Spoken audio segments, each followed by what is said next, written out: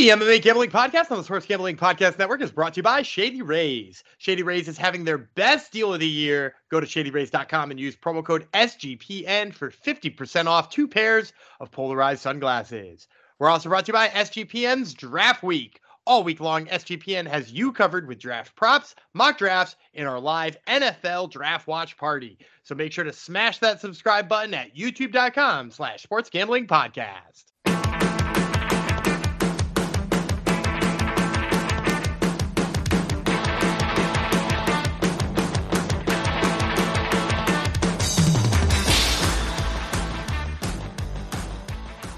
Adios, Generinos, and welcome to the MMA Gambling Podcast on the Sports Gambling Podcast Network, episode 333. After this weekend, I guess we will have to dedicate this episode to the future of the future face, the future king of the UFC's heavyweight division, Muhammad Usman. So this goes out to him. There's the chuckle I'm looking for. There it is. Thank you for coming to the show. I'm one of your hosts, Jeff Chalks Fox. We're going to recap last night's UFC Fight Night, Pavlovich versus Blades. Mediocre results for us, but mediocre is a step up from the week previous. So I guess we'll take it. I expect more, but anyhow. So we'll recap that, and then we will get you set for this coming week's UFC event, a Fight Night. It's going to wrap up April. So we will give you a quick preview of that, and then this coming Wednesday and Thursday, we will give you all our hopefully winning picks. For that, I'm not doing this alone. I have someone here to occasionally laugh at my jokes. It's Daniel Gumby Vreeland. Hello. So a couple of things. First of all, our picks would have been a lot better if our picks also had any fight IQ. I consistently am going to talk about how fight IQ tends to be the thing that costs us the most. And it's also the hardest thing in the world to handicap because, like, fight to fight, people will have great fight IQ and terrible fight IQ, which is just so disappointing. So we'll talk about that in a second. And then I wanted to make reference to Muhammad Usman, who you He's made so reference bad. to. But I have to give a shout out to hang on, I put it even in a note. Got to give a shout out to Joe G in the Discord, who, when somebody made a comment about him being the motor, he said, yeah, it's got to be one of those 3-cylinder geo trackers. Yep. Which I like is that as well. Yep. very well put. And then I also put a note in here to give a shout out to Djurdjevic, who, after watching Carol Hosa versus Norma Dumont, said this fight really could have been an email, which those are probably, fantastic. Yeah, those are two of my favorite comments of all time in the Discord. They had me out loud laughing at them. Yes, same with me. I went through it. I had to watch the Phoenix Suns first, so that's why I was not watching the fights live. And then after I watched the Suns take care of business, I watched fights, and then I went through the Discord to see what everyone was up to. Yeah, there was lots of fun being had in the Discord, sportsgamblingpodcast.com/Discord. And speaking of that, if this is the Fight IQ episode, then this should have been dedicated to Zhang Li. He should have tipped me off in advance because he's Mr. Fight IQ himself.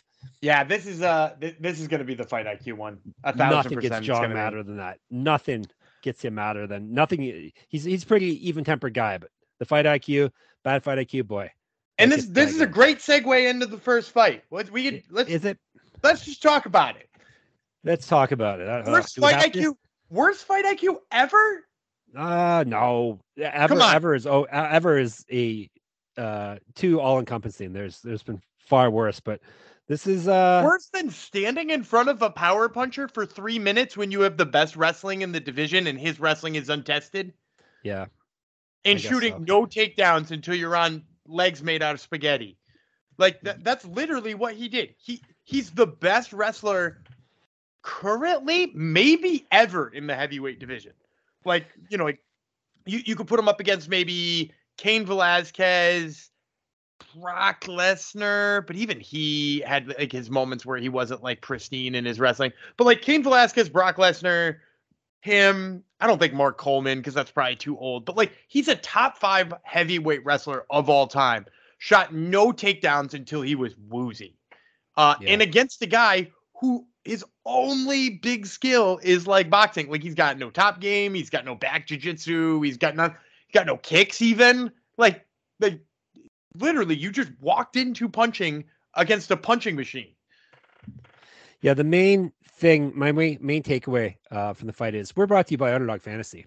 The NBA and NHL playoffs are here, and what better way to get down on some player prop parlays than over at Underdog Fantasy? Besides daily NHL, NBA, and MLB games, they've also already got NFL best ball drafts with a guaranteed $500,000 in prizes. Head over to underdogfantasy.com. Use promo code SGPN for 100% deposit bonus up to $100. It's underdogfantasy.com, promo code SGPN. It was hanging over my head. I had to do it. This, we should have seen it coming in. This seems to be the new Curtis Blades. This is 3 straight fights. He's not shot a takedown, or he's not. I don't think he shot a takedown in any of them, has he? No. He thinks he's a knockout artist now. But to be fair, in the Tom Aspinall one, he didn't need to. It was 15 seconds long. So I'm not gonna shortchange him on that one. And I don't know, with the Chris Daukaus one, maybe the Chris Daukaus one should have been the canary in the coal mine here, because he didn't shoot a takedown in that fight, I don't believe, and he found success with his hands. And then people talked about him afterwards like he was the third coming of Christ, right? Like, are you the second? I mean, I am when we get to Contender Series, or as we'll talk about tomorrow. Apparently Bellator. Apparently I'm a Bellator. Oh yeah, that's right. Yeah, we'll talk about that on Monday. Yeah, I don't like even saying that, but I apparently. But yeah, no, like, this felt a lot like the old Gabriel Gonzaga after head kicking. Yeah. Mirko Krokop. Like, after that, he was like, "Oh, I kickbox now," and it's like, "No, you don't, dude. You're a jiu-jitsu specialist." And like, maybe that's the problem with Curtis Blades. Is like, dude, he should have shot a takedown 5 seconds into this fight, and I'm still convinced he'd win that fight. I'm a home run hitter now, guys. Yeah, we see this happen all the time, unfortunately. Yeah, and I'm gonna ask you this: is there any part of that fight that would make you say, if he didn't go back and fight his fight, you wouldn't pick him again? No, I assume he would have been able to get inside, even though he was fighting the man with top of the ape index in the UFC. Remember, we talked about that before. Arm length based on height, but he doesn't even use it particularly well, right? Like, I mean, he's not like Stefan Struve in the opposite direction where he's like not using it at all, but like he isn't like. He's not a lanky, rangy fighter. He's got big shoulders and he throws hooks and straights and stuff like that. So, like, I don't know. This was just so disappointing as somebody who enjoys Curtis Blades and thinks that he's wildly underrated, to see him go in. And I'm standing by my statement. The worst fight IQ I've ever seen. Maybe he thinks this is the only way to the absolute top for him. The only way he's actually going to get the title shots he probably feels he deserves. Wrestling is not going to do it for him. He has to do something flashy. Maybe that's the case. I mean, maybe, but if he came in here and pounded out Pavlovich, even if they were like, well, that wasn't fun to watch, so what? Then he pounds out Tom Aspinall in a rematch? So then he pounds out Stipe Miocic? Like, at a certain point, they have to give it to him, right? Yeah. Like, he's going to run into... A certain point, it being the key phrase there, he's never had a title shot, and he's been, a top contender for, 5 years now? Yeah, and do you know what the common thread is there? Every single time he's gotten close to a title shot, he's run into a power puncher who knocked him out. It's true. We should have seen this coming, apparently. But all the signs were there, apparently. Well, you feel this is more a case of Blades losing than Pavlovich winning? Is that how we're chalking this up? We didn't really learn anything. No, and to everybody out there who's like, oh, I don't know, Jones doesn't want any of Pavlovich, I actually got the exact opposite vibe off of this fight. After watching this fight, I think John Jones is salivating at the prospect of fighting Sergey Pavlovich and putting that name on his resume, because now everybody's all hyped up on this dude. And let me tell you something. I don't think he's got anything for John Jones. I think he's got nothing. He's talking like he's the wrestler stopper now too, which is probably not a good attitude to have, thinking that he's got his wrestling game all the holes in it are plugged up now because Curtis Blades didn't take him down. John Jones will make quicker work of him than he did Cyril Gain. That's my he's retiring, I heard, though, so don't worry about it. It's not going to happen. He might though, but the thing about John Jones that we can always say is he always tweets shit like that when he wants money from the UFC. Yeah. And let me tell you something. If he goes out there and just absolutely sparks Stipe Miocic, and there's this US versus Russia fight sitting on their doorstep with Pavlovich, I think they go to the well and go get some more water for John Jones here. Yep. Aren't you guys pro Russia though? I don't believe so. No. Isn't Dana White and his friends are, aren't they? I don't. I I'm don't. pretty sure they are. I don't believe so. They haven't been to Russia in a minute. Yeah. So anyhow, anything else to say about the main event? Disappointing. Who really cares what's next for Curtis Blades? Like we're done with you now. You. I mean, he's if he thought he wasn't going to get a title fight wrestling, he's never getting one now. Yeah. He'll straight up never get one now. He shall remain the gatekeeper now, especially now that Derek Lewis is on the way. Somebody told me he was off of a UFC contract. That was his last fight on his contract. Oh yeah. Well, and if Bellator champion, here we come. Or just like the easiest PFL heavyweight season you've ever seen. Yeah, that too. You imagine that dude versus like Bruno Capoloza. I keep forgetting about PFL. Yeah, why would you go to Bellator unless they were paying I mean, like they're paying you good money. Like you're gonna make more than $1 million a year in Bellator. They seem to be paying guys like Corey Anderson a lot of money. So Curtis Blades might just, like the Curtis Blades might just be right down their alley. Because Ryan Bader is their champion, right? Dude, could you imagine what he would do to Ryan Bader? I mean, who knows? Unless he boxed Ryan Bader. Yeah, he might. You never know. All right, so we whiffed on the main event, minus 163. Co-main event. We whiffed on the co-main event. We wrote off Bruno Silva too soon. This was pretty bad fight IQ too. We were hoping Prat Tavares was going to be a smart fighter and avoid what happened to him, but no, he decided I'm going to kickbox with this dangerous striker who has 12. Let me check. He had going into the fight 19 knockouts out of 22 wins. I'm going to kickbox this guy, and I'm going to get my head knocked off. TKO, knees, and punch. 3:35 into the first round. It was one of those.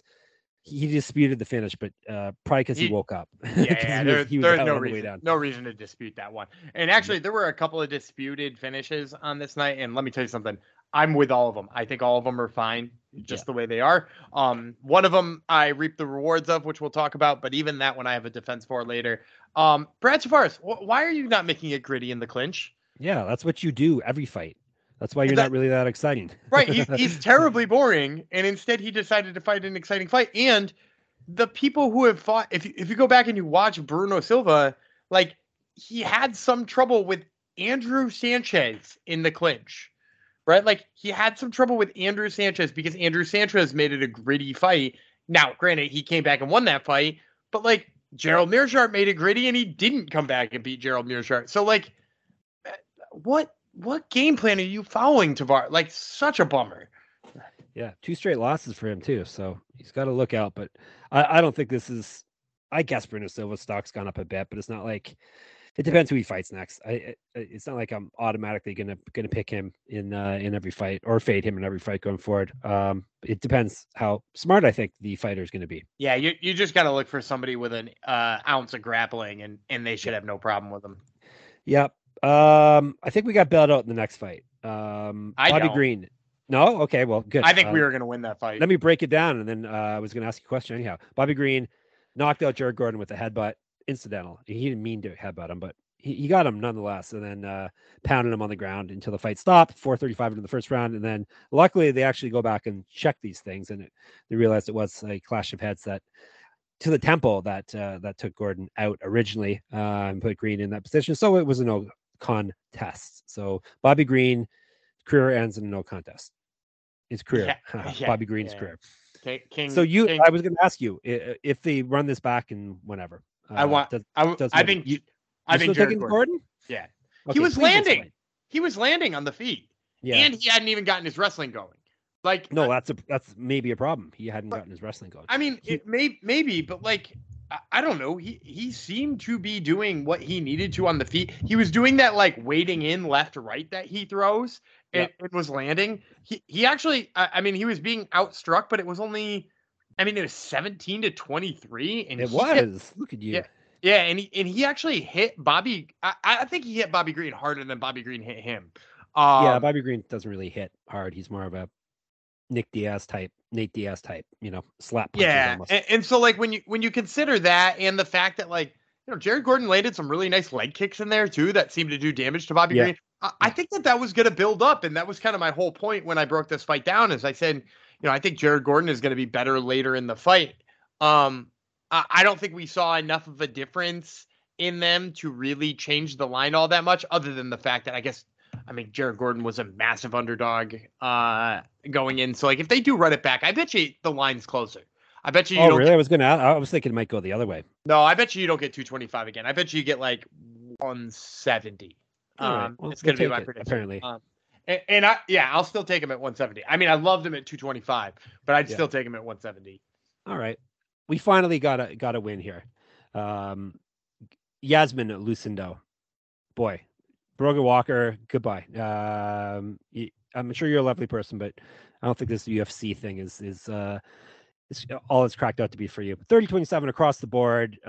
Maybe they shouldn't feed feeder to fighters that are 15 years younger than her too. That didn't help, but little disappointing actually for Lucindo. It seemed like if she had just cut out some of the fancy stuff and just put her foot down on the gas, she could have finished this fight at any point. But she was content to try to hit fancy spinning moves. But like I said, if she just laid it on Brogan Walker was tough for sure. But if she actually just laid on a whole bunch of combos instead of like trying to do some fancy spinning thing, and then maybe she could have finished this fight. But she got to win regardless. Her first UFC win. I'm actually more fine with this fight IQ than most of the other stuff we saw. Because yes, it wasn't that. No. She was hitting her so hard. If in the third round, when you're up, massively in this fight with no chance that any punch coming the other way is going to land, I don't know. You want to try a spinning back elbow? Try a spinning back elbow. I don't give a shit. And here's the other thing. She's only 22. Room to grow here. And I mean, don't get me wrong, Brogan Walker Sanchez or Brogan Walker, depending on which one we're using here, she's definitely the worst fighter in this division. I mean, she lost to Juliana Miller, who's the second worst fighter in this division. Only because Muhammad Usman's not in this division. What a bad season of tough, eh? With wait a minute, that was the heavyweight season too, wasn't it? Yes. These women were in the house with those men. The same season. Oh my God, what a horrible season! I mean, what came out of this season. We did get Zach Pounga, but apart from that, we didn't get a lot. Ooh, this is the problem with the Ultimate Fighter though, is that the types of people who are coming off of it is Brogan Walker, and no offense to Brogan Walker, but she's 34 years old. Her career is kind of come and gone already, right? She already fought. I mean, she fought Erin Blanchfield 3 years ago in Invicta and got beat then. Erin Blanchfield was a child at the time. Literally, yes. Yeah, almost literally a child at the time. I mean, she lost to Pearl Gonzalez, who had been released by the UFC. She lost to, Juliana. Her career is kind of already past her. And that's the kind of people they're getting on the Ultimate Fighter now, is that it's not people who are looking to enter the UFC at 5-0 and make a big run, we're seeing on, we're seeing the Jack Della Madalenas show up in Contender Series. Well, yes, it makes more sense to do that, right? The Jelton Almeidas in one fight instead of a freaking reality show and a bunch of fights. And that's the difference too. Is that the people who are highly touted prospects, and especially the international ones, would way rather have one fight in the Apex with their coaches by their side than 3 fights with random ass coaches that were assigned to them at the beginning of the show and have to live for 3 months away from their families. So instead you're getting the, Jordan Heidermans and the Muhammad Usmans and the, all of those types of guys coming to the Ultimate Fighter and they can't hang with the bottom of the divisions they're fighting in. Yep. So we're cutting Brogan Walker, right? I think so. 0-2 in losses to I mean, just some. I feel she's changed weight classes though. Dan, it's a new weight class for her. She went up flyweight. I don't think it matters. No. Bye. No. You know what does matter though? You know what does matter? That we're brought to you by the SGPN merch store. That's very important news. In honor of the NBA playoffs, from now until the end of April, get 10% off anything in the SGPN merch store when you use the promo code SGPNBA. I'm slowing down because that code threw me for a loop the first time I had to say it. So head over to store.sportsgamblingpodcast.com and use the promo code SGPNBA to get 10% off everything, especially the SGPN MMA gambling podcast merch. We got some classic merch in there, so check it out. If you want to wear catchphrases from the show, then that's the place for you to go. Wow, that rhymed, dude. That's got to go on a shirt. Anyhow, This one felt nice. I thought we were going to lose it, but we didn't. And it was a -1. Oh, sorry. We had Lucindo -300. Try to be professional here. That was my lock too. I'm back on the lock track. Yes, it's true. We'll get to that very shortly. Jeremiah Wells came through for us. Whew. It was a sweaty one. We got him at -110. He beat Matthew Semmelsberger. Split decision, 30-27, 28-29, 30-27. A very strange scorecard. All three of those cards are probably the wrong cards, but I don't think so. I actually think they were all right. Oh, that's right. You said that in the Discord. Yeah, I think they all have merit. Let me back this up. So, like, you take it over. Go ahead. I think Matthew Semmelsberger quite possibly did more damage in both the first and the second round. He had Wells hurt on the feet in both of those rounds. The only problem is then he wound up on his back for like 3 minutes each in both of those rounds, and it wasn't like Wells did nothing on top. And of course, the way the criteria reads is who did more damage towards finishing the fight, or did more work towards finishing the fight. Because sometimes it's grappling; it doesn't necessarily have to be damage. Who did more work towards finishing the fight? It can be either in a single blow or a cumulative. So, like, could you argue that Jeremiah Wells in both of those first 2 rounds did more cumulative damage with his long top control and the elbows he was throwing and the work he was doing? Trying to set up like some arm triangles and stuff like that. Yeah, you could argue he came closer to finishing it. You could also argue that in the 30 seconds that Semmelsberger was landing on the feet, that he did more damage. I do think you had to pick one of these 2 scorecards, though, because both the first and the second, to me, were almost identical. It would be really hard to say, Semmelsberger won the first and Wells won the second. If you like Semmelsberger in the first, you have to like Semmelsberger in the second. He did pretty much the same exact thing. And vice versa. If you like Wells in the first, you have to like Wells in the second. Obviously, Wells wins the third. He didn't get tagged on the feet. He got his grappling going in the third. So, like, the only thing that was for certain to me was that Wells won the third. And maybe the only other thing that was certain to me was whoever you scored the first for, you should score the second for. So, 30-27 for Wells or 29-28 Semmelsberger, I actually think are both 2 very defensible scorecards. Very defensible argument by you too. I buy it. Sounds good to me. Thoughts on Wells going forward after this? Still good. Okay. Renzo Gracie Philly still rules. Yep. They still only have 1 loss, although they're about to get a second. Yes. Yeah, which is sad. JDM. Yeah, Jack Della Maddalena versus Sean Brady. Can I tell you that matchup pisses me off the more I think about it? It's got the discard all a flurry. Yes. Oh, because I love both guys. That's those guys are right up our discards alley. Both those guys. Yeah, I love both of those guys. Della Maddalena more though. Brady's already kind of soured himself. Here's the thing though. Brady had a tough fight against Bilal Muhammad. Why is he not getting somebody like Neil Magny? Why is he not getting Neil Magny to a new guy? Why are they putting 2 young guys against each other? Like, doesn't make sense. I hate when they do that. I just don't get it. And yeah, they're trying to let Jack Della Maddalena catapult himself to the top of the rankings, and really, give him Vicente Luque, which was the rumored fight. Vicente Luque, Stephen Wonderboy Thompson, although he's getting Michelle Pereira, like people like that are like need to be faced. I mean, he should have gotten Jorge Masvidal before Jorge Masvidal got Gilbert Burns. Like, those are the guys he should be getting, and instead you're gonna make your prospects eat each other, and that's sad. But it's probably easier said than done, though. I'm sure plenty. None of those guys behind the scenes. None of those guys at the top want to fight Jack Della Maddalena. Who the hell would want to fight that guy? Right? Yep. When's this fight taking place? No, we're totally UFC off.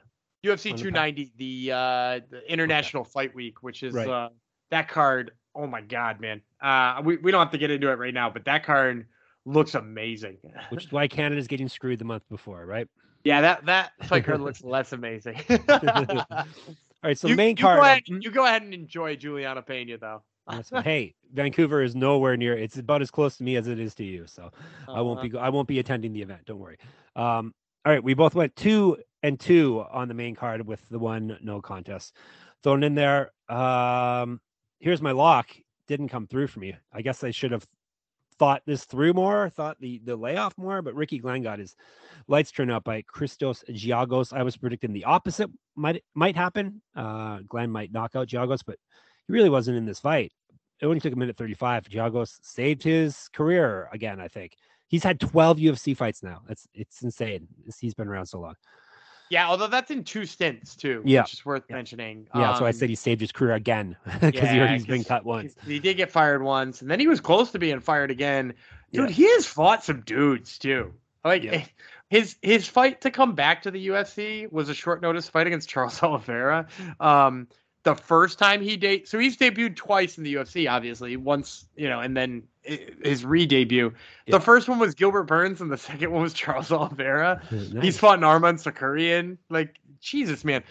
This one, though, shocking to me, maybe low fight IQ by Giagos that worked out anyway, because this is a guy who has really, rededicated himself to his wrestling and his jiu-jitsu. And, obviously, apart from a fight with Arman Sakarian and the one following that with Thiago Moises, who are 2 guys you don't want to grapple with.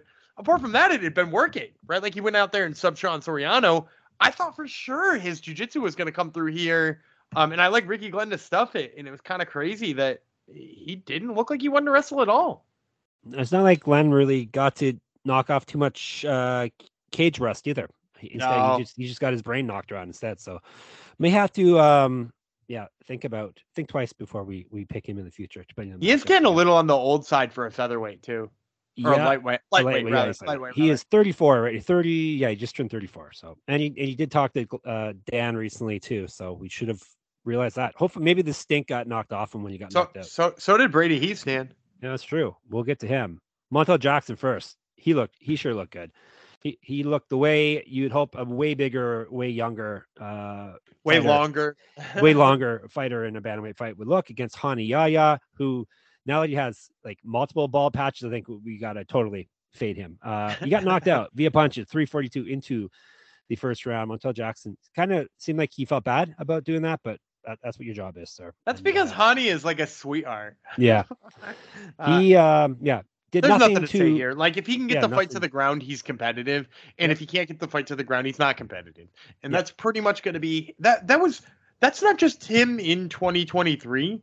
That was him in 2007. Yeah. He beat Mark Hominick way back when, and he did it largely by being like, well, we're going to grapple. And then shortly thereafter, he fought Kid Yamamoto, couldn't grapple, got his head kicked in with soccer kicks. And that's been him his whole career. It's if he can grapple you a little bit, good news, he's going to beat you. And if he can't grapple a little bit, he's non-competitive. Yep.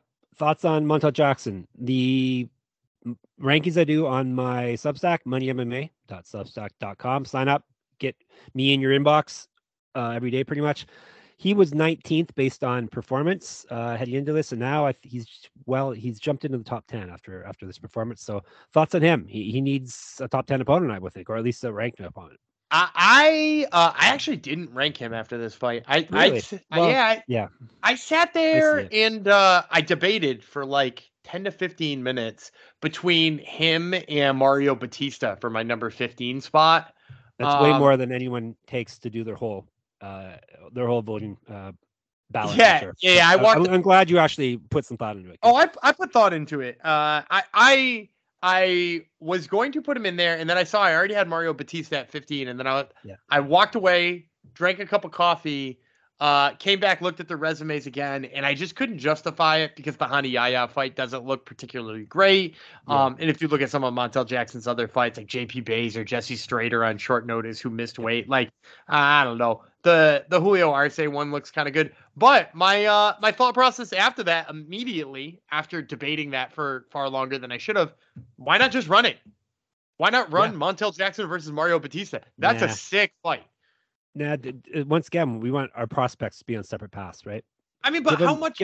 Here's my question, though, and I agree with you, right? I think we don't want to have our prospects cannibalize each other, but they're also barely prospects anymore, man. Yeah. Like at this point in time, Mario Batista made his debut in the UFC almost 5 years ago now, and he's 29. Yeah. Montel Jackson, he made his debut. Hang on, I have I opening a tab right here. He made his debut. It'll be 5 years ago in August. So he's been in the UFC for 5 years, and he's 30 years old already too. It's bantamweight. This isn't a division where like guys in their mid 30s make huge runs. So like maybe these two guys are like not all that much of prospects anymore. Like if they were this age and they were middleweights or they were this age and light heavyweights, yeah, for sure don't run them. But like this is probably the time where you got to start running guys like that. Yeah, 8 fights and 9 fights respectively in the UFC for Batista and Jackson. So that's what I'm saying. Give them names. Give them name fighters if they're name fighters are willing to fight these guys. Yeah, but here's just devil's advocate one more time. I know who to give Montel Jackson. Cody Garbrandt. Yeah, like we could knock his head off. But here's you could give them, the Cody Garbrandts of the world too, but like somebody like that, but Dominic Cruz. Yeah. But at the same time, like you wouldn't walk away from any of those fights being like, Montel Jackson is that guy. I know. But like, so run them against each other. Fine, book it. Women, too much time on bantamweight undercard fight. I think we should move on to talk about women's featherweight. Boy, could have been an email. That's final word on it. Norma Dumont. I picked her, so I'm happy that she won. She beat Carol Hossa 29-28 across the board. I had her at a good number. Actually, it was it was almost the pick'em fight. Basically, it was -110, I believe, -115. Yeah, Hossa should have shot some takedowns. Yep. Fight was bleh. Both fighters are bleh. Don't need to see them. Dumont's got a little bit of power. I will say that. Yeah. Like that made it a little bit more interesting. Like she was snapping Hossa's head back. People were like, "Oh, look at the stats. They're kind of close." I saw a couple of people on Twitter being like, "Hossa could win this," and I was like, "Have you seen the punches she's taking? Yeah. Like, just watch a couple of them. She's not hitting Dumont the same way Dumont's hitting her." Yep. Let's talk about heavyweights. Let's talk about him. Hamid Usman. Oh, boy. His lower body is insanely huge. How does he find pants is what I want to know. He's so big. He beat Junior Tafa. They both are horrible fighters. Now they shouldn't be anywhere near the UFC. 29-28 across the board. Usman was on skates multiple times from Tafa rocking him, but then Tafa was just, it's easy to say he just settled to be taken down and have Usman on top of him. But like I said, you see the size of that guy. But yeah, Usman didn't do much when he was on top of Tafa. Lucky I was watching this one recorded, so I could skip through all that. Most of the fight I skipped through because it was just Usman lying on top of Tafa. Tafa not trying to get up, and Usman not really doing much damage to him at all. So horrible fight. I lost. I'll admit it. Dan had Muhammad Usman at +100. Your big underdog. So I'm not going to be happy about having watched this fight. No. Nobody in the whole world is. But I am going to be happy about the fact that I told everybody that Junior Tafa's takedown defense is hot dog shit. Because it's so bad, man. If Muhammad Usman is controlling you like that, and you're right, he's big. Is his jiu-jitsu good? No. In fact, he could have passed Junior Tafa's half guard anytime he wanted. He chose to stay there because he was like, I don't know, if I go to mount, he might like get out. He had like no faith in his own ground control, and Junior just took that.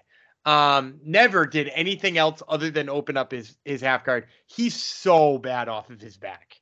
And it's exactly what I said. Shout out to Nicholas Djurdjevic for exposing that weakness. Yes, forgot. It's a Djurdjevic factor. There's a good title for us. I'll have to look up how to spell his name, but I'll do it. I will effort and do that. Djurdjevic factor, yeah. Don't want to see other guy fight again, but I'm sure we will. Both of them fight again. Definitely Usman. Catchweight fight, because they were calling him Gomez, but I think that was just ugly American talking. It's got to be Gomi, does it not? I think it has to be, but I don't know. It's got to be a silent S. But anyhow, we're going to call him William Gomi. He came in heavy. So he lost 30% of his purse or something like that, 20 or 30%, which is not fun. But he ended up winning, which is rare. Usually fighters that miss weight lose their fights, but he beat a very good fighter over Francis Marshall, split decision, 29-28, 28-29, 29-28. I thought Gomi had won the fight, even though we were on the Marshall side of things. But there you go. Yeah, I don't know how anybody scored this fight for Marshall. The only thing I could have seen could have been a Francis Marshall draw here, because Marshall could have won that last round 10-8. I wouldn't personally give him 10-8, but I thought he might have been able to eke out a draw. Another low IQ fight, though. It's like Marshall landed 2 out of 5 takedowns. 4 of them were attempted in the third round, though. And both of the successful ones were in the last round. And he wound up with 3 minutes of control time in that round. As a result, like, where the hell was that in round 1 and 2? And like, would he have definitely won the fight? Who knows for sure? But like, he would have had a lot better of a chance. Yep. But they're both still decent prospects, right? As long Yes. as Gomi doesn't keep missing weight. And then in the curtain jerker bantamweights, Brady kickstand, I was gonna make hesitant jokes, saying I'm gonna be hesitant picking him going forward. I might still, even though he did come through for us. A very rare pulled a snatched a victory out of the jaws of defeat. You really don't see people make last minute comebacks, but he did. 421 into the third round, knocked out, TKO punches.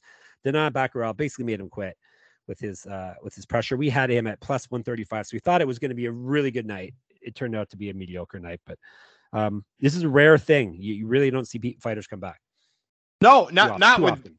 I mean, like, the thing is, though, is he's a more likely fighter to see with a big comeback because of, I mean, he's got insane cardio, right? Like, his cardio is phenomenal for a dude who is fighting that kind of grueling of a fight. And let's be honest, took some damage early.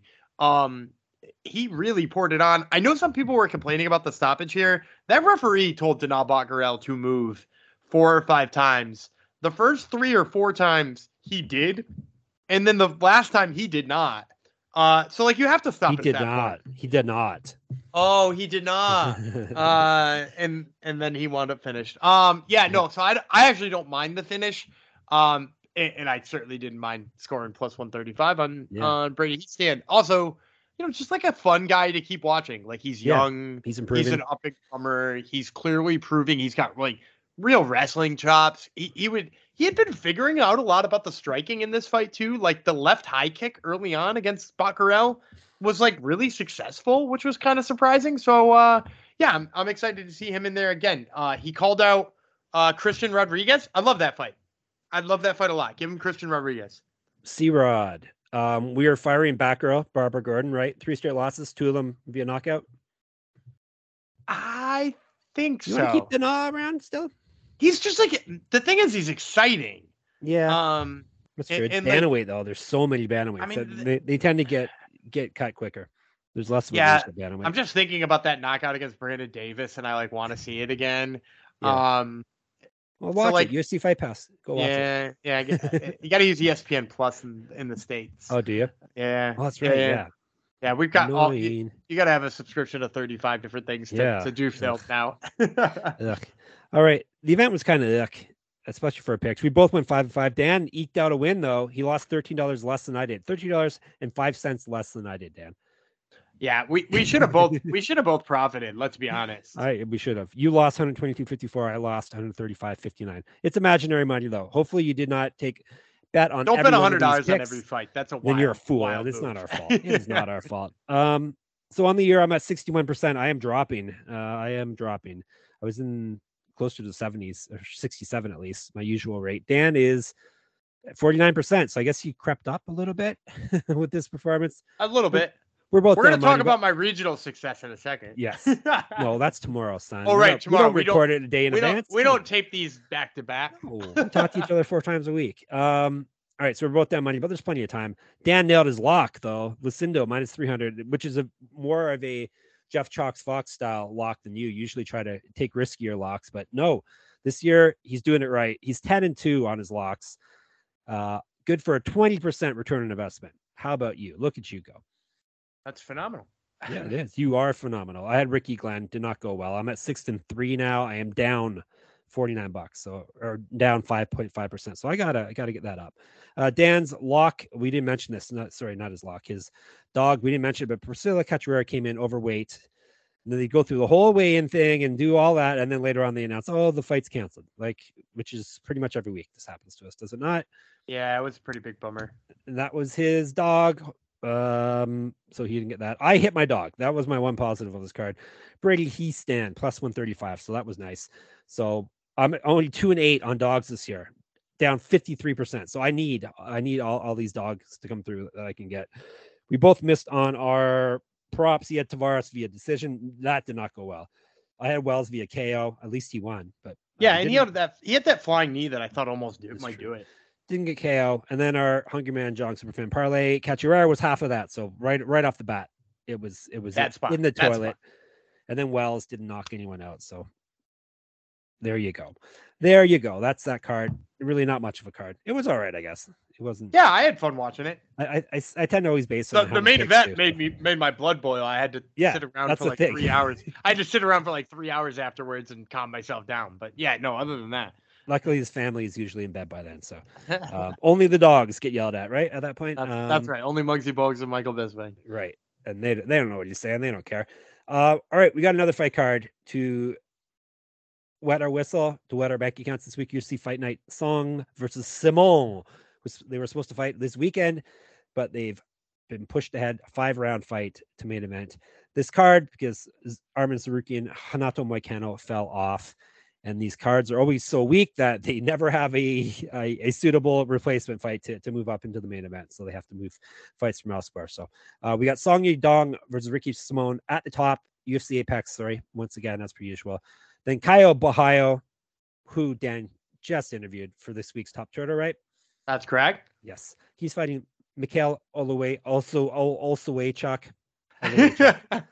It's one of the ones I have fun saying. Rodolfo Vieira versus Cody Brundage. Emily Ducote tries to make a comeback here against Polyana Vienna. Marcos Rogerio de Lima versus Waldo Costa Ortez in the battle of multiple names. And then he's Joshua now on Wikipedia. Joshua Quinlan versus Ange Lusa. He's not fighting Ange Lusa anymore. Lusa's out of that fight, and he's fighting newcomer Trey Waters, who's fresh off of I think he won for Fury FC like 2 weeks ago. Thank you, stupid Wikipedia. Yeah, but Trey Waters is taking that fight now, which you guys might remember. Trey Waters too came off of Contender Series. He's the one who lost to Gabriel Bonfim, which is no shame in losing to Gabriel Bonfim. So now he's getting his chance. He's like Troy McClure. You may remember him from places, right? Such as losing. All right, so that's the main card, ESPN Plus. Prelims are on ESPN2 and ESPN Plus. Martin Boudet, Jake Collier, chunky guy battle. Julian Arosa versus Fernando Padilla. Nathan Levy versus Pete Rodriguez. The sickos already talked about that fight in the Discord. Who would be talking about that fight in advance? But no, the people that are looking to take advantage of betting lines are talking about this fight already in our Discord. Cody Durden, Charles Johnson. In our G, we could talk about it again. Stephanie Egger versus Irina Alexieva, a new fighter, right, on the scene for UFC. Yep. Brian Kelleher, Journey Newson, and Haley Cowan. What, third kick of the can here? Third attempt to make a debut. Yes. Versus Jamie Lynn Horth. And you said this was a pretty good fight card. Yeah, I actually like a lot of these. Durden versus Johnson's real weird. Pete Rodriguez versus Natan Levy should be fun. I'm actually excited to see Marcos Rogerio de Lima versus Waldo Cortez Acosta. Kai Borralho is always exciting. Rodolfo Vieira's grappling versus Cody Brundage's wrestling's intriguing. I like the debuts of the two women's bantamweights who are going to be making debuts. Those are like real fun ones for me. Including, one woman who's like a really good finisher. So, there's a lot of intrigue in this one. All right. And like I said, everyone is interested in it already in the Discord. So get in there if you're not already. I saw some new names pop up on the weekend, so that's always good to see. You can also find us on Twitter, SGPN MMA. Gumby likes to post, but he doesn't like to post. That is his job. He posts there for us. He's also at Gumby Vreeland. I'm at Jeff Fox Brighter. I told you about my Substack. Sign up. You can free, or you can pay $5 a month, or even better, it's on sale $24 a year to get all my stuff. That's moneymma.substack.com. Listen to Top Turtle MMA podcast. So you got Caio Borralho. Anyone else on this week's podcast? Yeah, Jamie Lynn Horth. Debuting Jamie Lynn Horth, which is she's a good chat as well. Cool. And read all our stuff. Listen to all our podcasts. Enter all our contests. All that good stuff over at sportsgamblingpodcast.com. We will be back. You're your host tomorrow for regional MMA. The region being Ireland this week. We are going across the sea, and we're going to break down a fight for you. So we'll talk to you tomorrow. I will remain the immortal Jeff Fox. My co-host Storm, Gumby Vreeland will be back too. And we'll talk to you tomorrow. Bye.